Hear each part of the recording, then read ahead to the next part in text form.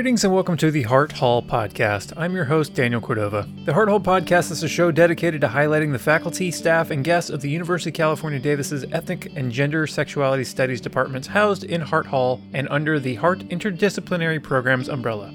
In this episode, I speak with Assistant Professor Dr. Lorena Marquez from the CHI Studies Department of UC Davis. Dr. Marquez studied history at Sacramento State and the University of San Diego. She got her PhD at the latter university. In 2020, she released the book La Gente, Struggles for Empowerment and Community Self-Determination in Sacramento. We discussed the writing process of that book, surprising things she learned researching it, as well as her upbringing, her love of the Sacramento region, and even her next book, which is still several years away. Before we dive in, I'd just like to say, if you'd like to order your copy of La Gente, you may find a link in this episode's show notes. Now here's my conversation with Dr. Lorena Marquez.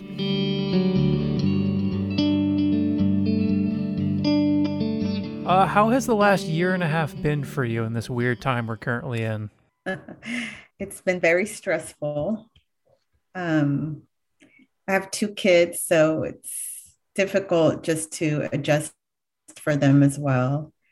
And, all the limitations and why is this that way? And my kid just got home. One of my kids just got home, sent home today from daycare because someone in their class has COVID. So it's just like, we're so late in the game, and it just feels like, just like that, your life is turned upside down, and had to make some adjustments so that I can be here. That's brutal. I'm but sorry anyway, to hear that. That's the way it goes. Yeah. How has it impacted how you're doing research and teaching and stuff? Yeah. So research has actually flourished during this time period because I'm able to be home and I could just really focus on my research. And so I'm already working on my second book project. And so that's been great.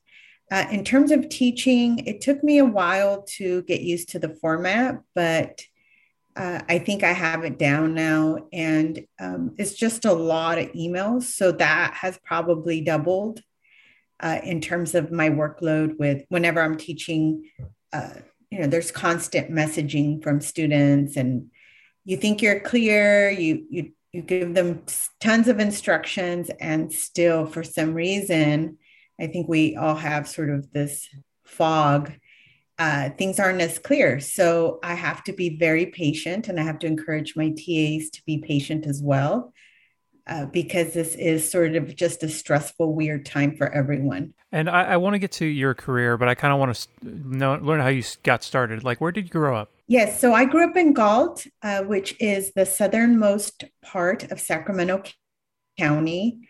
Literally, I could see like the county line into San Joaquin. I was raised there. I went all through elementary, middle school, high school in Galt. What first got you interested in history? I think I got interested when I was in high school. I started learning about mostly Mexican history, not Chicano history. And I just felt very drawn to it. But absolutely, by the time I reached college, I learned so much. And I think there was a lot of anger and resentment towards the public education system that I felt denied me a right to learn this history. And it all sort of fell into place for me. I began to do my own research and reading. As an undergrad, I would just go to the library and, start learning about, for instance, the Treaty of Guadalupe Hidalgo.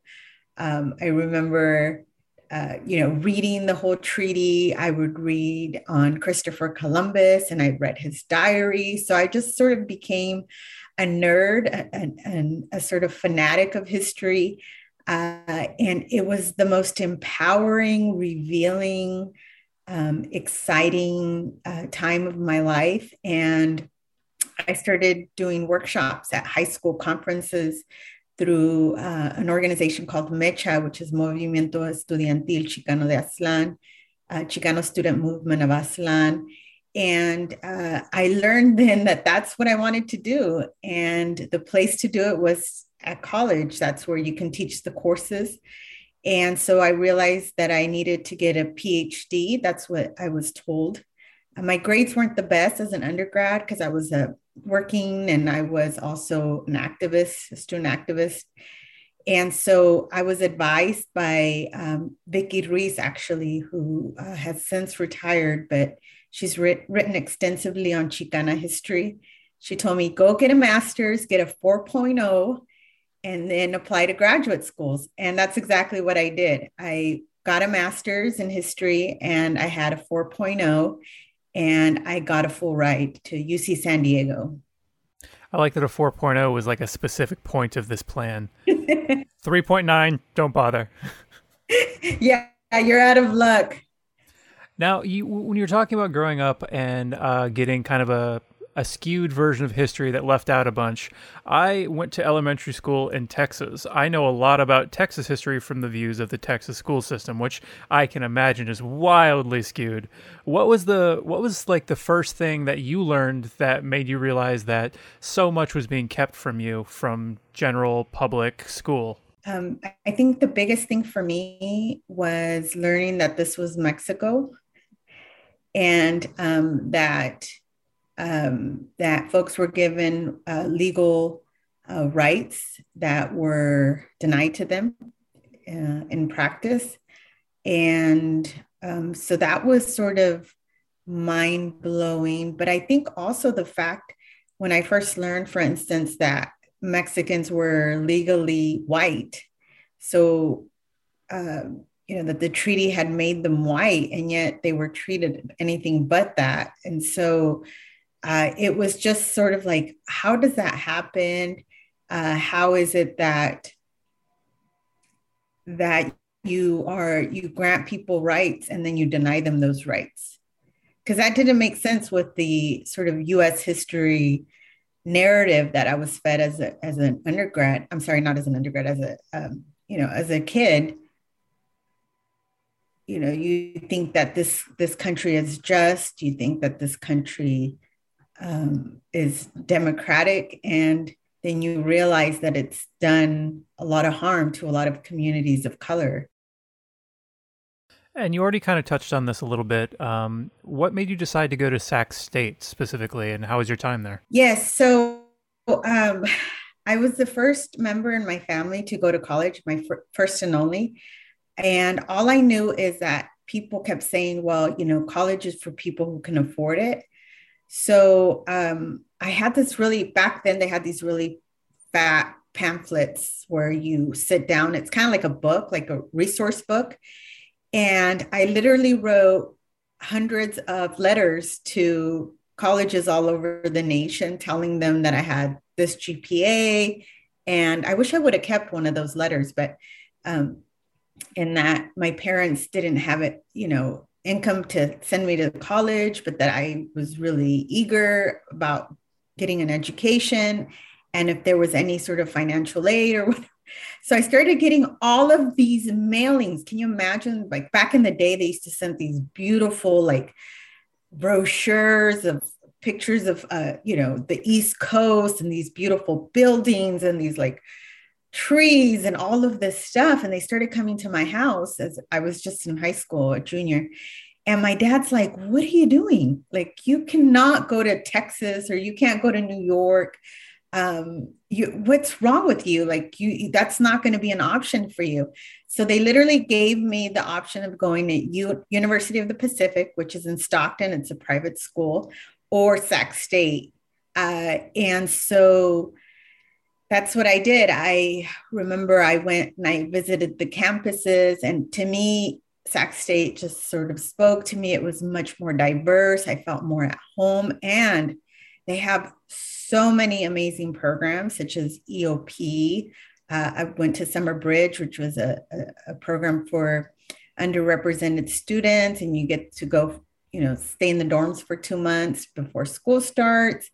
They also have the College Assistant Migrant Program, and that was instrumental, I think, for my college experience in terms of meeting up with people who had, parents who were migrant workers, worked in the fields or agriculture.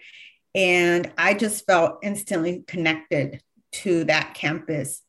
And there was tons of sort of activism already in the 1990s during that time period. So it was honestly, I think, my training to become a professor of Chicano studies is those early years at Sac State. Yeah, part of your bio has the quote saying that you were keenly aware of educational inequities and is committed to making college truly accessible to all. How did your college experience impact you bringing that to the table as a faculty member? Yeah. So in 1994, which is when I entered Sac State, it was the fall of 1994, there was a proposition, Prop 187, which was an anti-immigration proposition that was spearheaded by then Governor Pete Wilson. And there was a lot of anti-immigration hysteria in the state of California. And so to me, sort of my coming of age as an advocate, as an activist, was really advocating for those who were undocumented, and having members in my family who were not born in the U.S., who were born in Mexico, and having them go through that process. It just seemed very unfair. And so I've always sort of been keenly aware of sort of the gatekeeping that takes place in the U.S. in terms of, folks like myself, we're not supposed to make it. The university isn't designed to help us succeed. And so the odds are really stacked up against us. And so I just think that education is one of those things that every American, every person, regardless of their legal status, should have the option to come to college if they want. One thing that stood out to me reading through bios of you is so much of your career seems like a love note to Sacramento and the region. But I wouldn't be surprised if what you've told me about kind of being forced to go to Sac State, there was a resentment to the area because you were forced to stay. What about Sacramento itself still draws you in? Because I'm about to bring up your book, which of course is about the Sacramento area. Yes. No, I did not have resentment because I knew that I was meant to be at Sac State. I think that I learned so much. But being at Sac State during that time period in the 1990s, a lot of the faculty would take to the streets with us. They would be our spokespersons for rallies that we would have on campus. And it was because of them that I learned of Chicano history. I remember Jose Montoya, who has since passed. He's founder of the Royal Chicano Air Force. I remember him clearly speaking at a rally we had against Taco Bell, because Taco Bell was coming to campus. And Taco Bell had this slogan that they came up with, which was like border lights, or something about lighting the border. So like to bring lights along the US-Mexico border so that you can like catch undocumented immigrants, Wow. bandwagging off of Governor Pete Wilson's slogans and his xenophobia against Mexicans. And so we were, and they also had that Chihuahua dog. I don't know if you remember. Oh yeah, I do. And and so there was a lot of pushback to bring Taco Bell to campus. And I remember Jose Montoya doing a speech at this sort of union, or the eating area on campus, and saying, he talked about, for instance, Operation Wetback. And I was like, what's Operation Wetback? That's a 1954 anti-immigrant federally funded program that literally, like ICE went into the barrios and just picked up people and were deporting folks in large numbers, much larger than the repatriation of the 1930s. And so those little bits that I got from the Chicano movement generation, I was just like, here is the history. Like, they're living right here in front of me. And yet there's nothing to document their history, their existence in Sacramento. And I knew that Mexicans had been in Sacramento since the gold rush, And there was a lot of Mexicans who came from the state of Sonora because I took a California history class. And yet there's not one article, there's not one book that documents the existence of Mexicans in the region. And I just thought that was appalling. And everything's on Southern California and everything happens in Southern California. And I wanted to disrupt that narrative because that's not true. Mexicans exist all over. And I wanted to honor their presence, their contributions to the region. And my way of doing that was to get a PhD and write my dissertation on Mexicans in Sacramento, which later becomes the book. And so, it took me a long time, from that period of time as an undergrad, when I started doing research in my history classes on Mexicans in Sacramento, to getting my master's, to getting the PhD, and then the book, it's like something like 20 years. So it's a very, very, very long haul. It wasn't easy.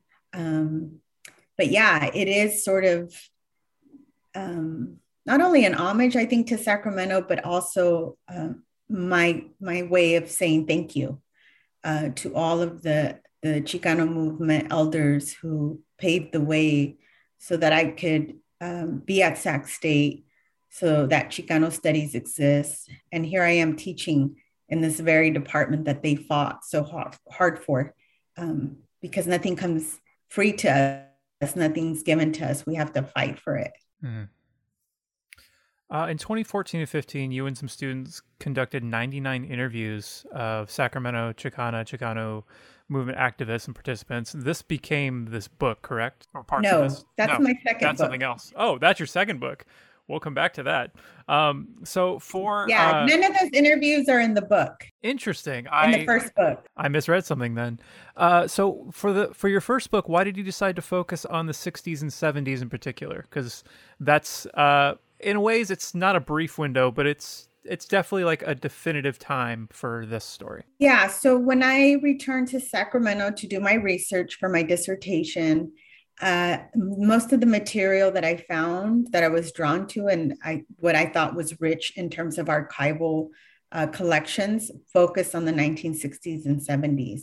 And so, for instance, I didn't know I was going to write a chapter on desegregation until I was working in the archives, and I found, this desegregation case in Sacramento and Mexicans resisting to it. And so that was a chapter. It was actually my master's thesis as well. And then I didn't know I was going to write about canneries until I went to the archives. And there was a collection by Ruben Reyes that talks about the struggles of cannery workers during this time period. And then DQ University, which is my fourth chapter, that was just a history that I thought was really important and relevant to the region. And it really highlighted the students, the Chicano, and Native American students who fought for DQ University to exist. And it sort of just came together in that way in terms of, the materials being available and me being able as a historian to tell the story. And then, putting it all together, right, as the 1960s, 1970s, Chicano movement era, and how it sort of fits into the historiography. What is the most surprising thing you dug out of the archives in all this? Because I'm sure there was something that you weren't expecting. Yes. So for me, the most surprising was the desegregation case. Because as a Chicano historian, I was always taught that Mexican Americans or Mexicans had fought for integration, an end to segregation. And there's all of these courts that proceedings that happen in the 30s and 40s to fight against segregation, and folks making the claims that they are white and that they legally cannot be segregated because Mexicans are white. And so when I read when I read about Mexicans in Sacramento resisting desegregation, I was like, what's wrong with these people? Like, they're going against, this what has been fought for so long. And here, why are they doing this? Right. And so I really had to pause, and I had to take away all of the stuff that I had learned and listen to the parents who were making an argument that their school had cultural wealth, who were making an argument that why do they have to carry the burden of desegregation? How come, white kids aren't being bused into their school? And this idea of, there's nothing good of the Mexican culture or the Mexican people. Everything's bad and you have to get rid of that. And Mexicans in Sacramento were saying, no, we're proud of our Mexican heritage. We want to keep bilingual education. We want to have these cultural commemorations at the school. The school means it's a lot for us to be able to walk our kids to school, to pick them up. Taking away all of those things together was the reason why the Mexican parents at Washington Elementary were resisting desegregation. And once I was able to understand that, I think that really changed my mind in terms of the problems of desegregation. And there was other scholars that I learned, African American scholars such as Derek Bell, that had already started to question desegregation and the benefits of it. Because now we know, in 2001, Harvard University did a study on desegregation. In terms of looking 50 years since Brown versus Board, they were sort of saying, okay, where are we as a country? And they found that schools are now more racially segregated than they were in the 1950s. And why is that the case? Well, the whole reason is because of economics and neighborhoods. The neighborhoods continue to be racially segregated. And so, we see that in Sacramento still, in terms of, you look at Southland Park and then what's right next to it, Oak Park, right? And so not only do we have issues of educational equity, we also have healthcare equity issues, and so on and so on. So, so for me, the parents in 1968 at Washington Elementary really taught me that things don't always appear the way they are, right? And that maybe we need to question some of the early efforts of these. Hello? Hi. Sorry, I think our internet thing got frozen or something. Yes. All right. So what I realized is that we've yet to say the actual title of the book, which is La Gente Struggles for Empowerment and Community Self-Determination in Sacramento. I did, yeah. I will definitely include it in my intro, but I figure we should include it in the actual conversation as well. It seems important. So you mentioned when we first started that you were already talking about your second book, which includes the 99 interviews you did. You've spent 20 years on this last book and you're already looking forward. That's impressive. I don't know. You know how it is at the UC. We got to pump them out. So how is second book coming along? Oh, it's very slow. I'm hoping to do it maybe in 5 years, have it out in the public. But yeah, so right now I'm working on the transcriptions. I'm doing the coding. I already sort of know how my chapters are going to be laid out, but I haven't done any of the major writing. So I'm really just focused on the interviews themselves. And I'll probably do some additional archival research at Sac State, since a lot of the interviews focus on the time that students spent at Sac State, and to highlight the Chicano movement from their lens. And so they're very, very rich, the interviews. I'm learning so much. But so far, I haven't found anything that I think, oh, I was wrong about, my first book. So that's good news, right? I was right with the interviews I conducted for that book. And, I think this is just going to enrich that story that of a Chicano movement in Sacramento. I like that part of your research so far is keeping an eye out for accidentally disproving yourself or something. It kind of sheds a light on constantly learning and willing to sort of take a step back and really question what you think you know and what you know, which feels very important in general and something that not a lot of people do. Is there anything else you wanted to cover? Because that covers all the notes I had, and I think we're coming up to the time I allotted for this. So the book is out now, La Gente Struggles for Empowerment and Community Self-Determination in Sacramento. I will include a link in the stuff for this when it goes up. Yeah, is there anything else you wanted to touch on?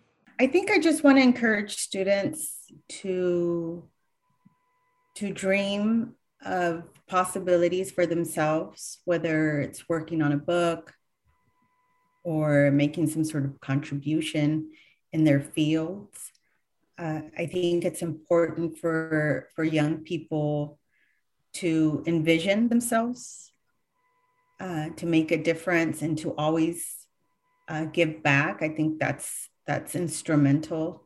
I think the Chicano movement generation has taught me that the struggle never ends. Many of these folks are in their 70s and 80s, some even in their 90s, and they're still doing the labor. They're still active in some way. And so I think when you are an activist, just to think about it in terms of the long haul, I think is important.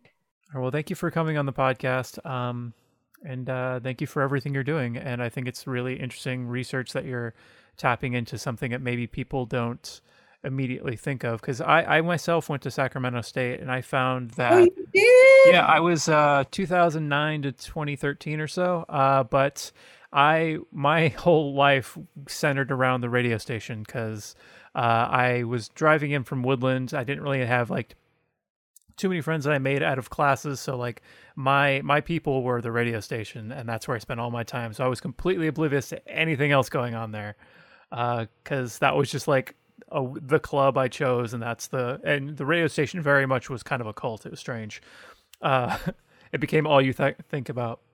But yeah, I had no idea. Like I walked through campus and saw people with petitions and signs and stuff like that occasionally, but you know, I was on my way to class and didn't have time to stop and really like listen. And I think that's something that people should also maybe think about, is actually stopping and making time to listen.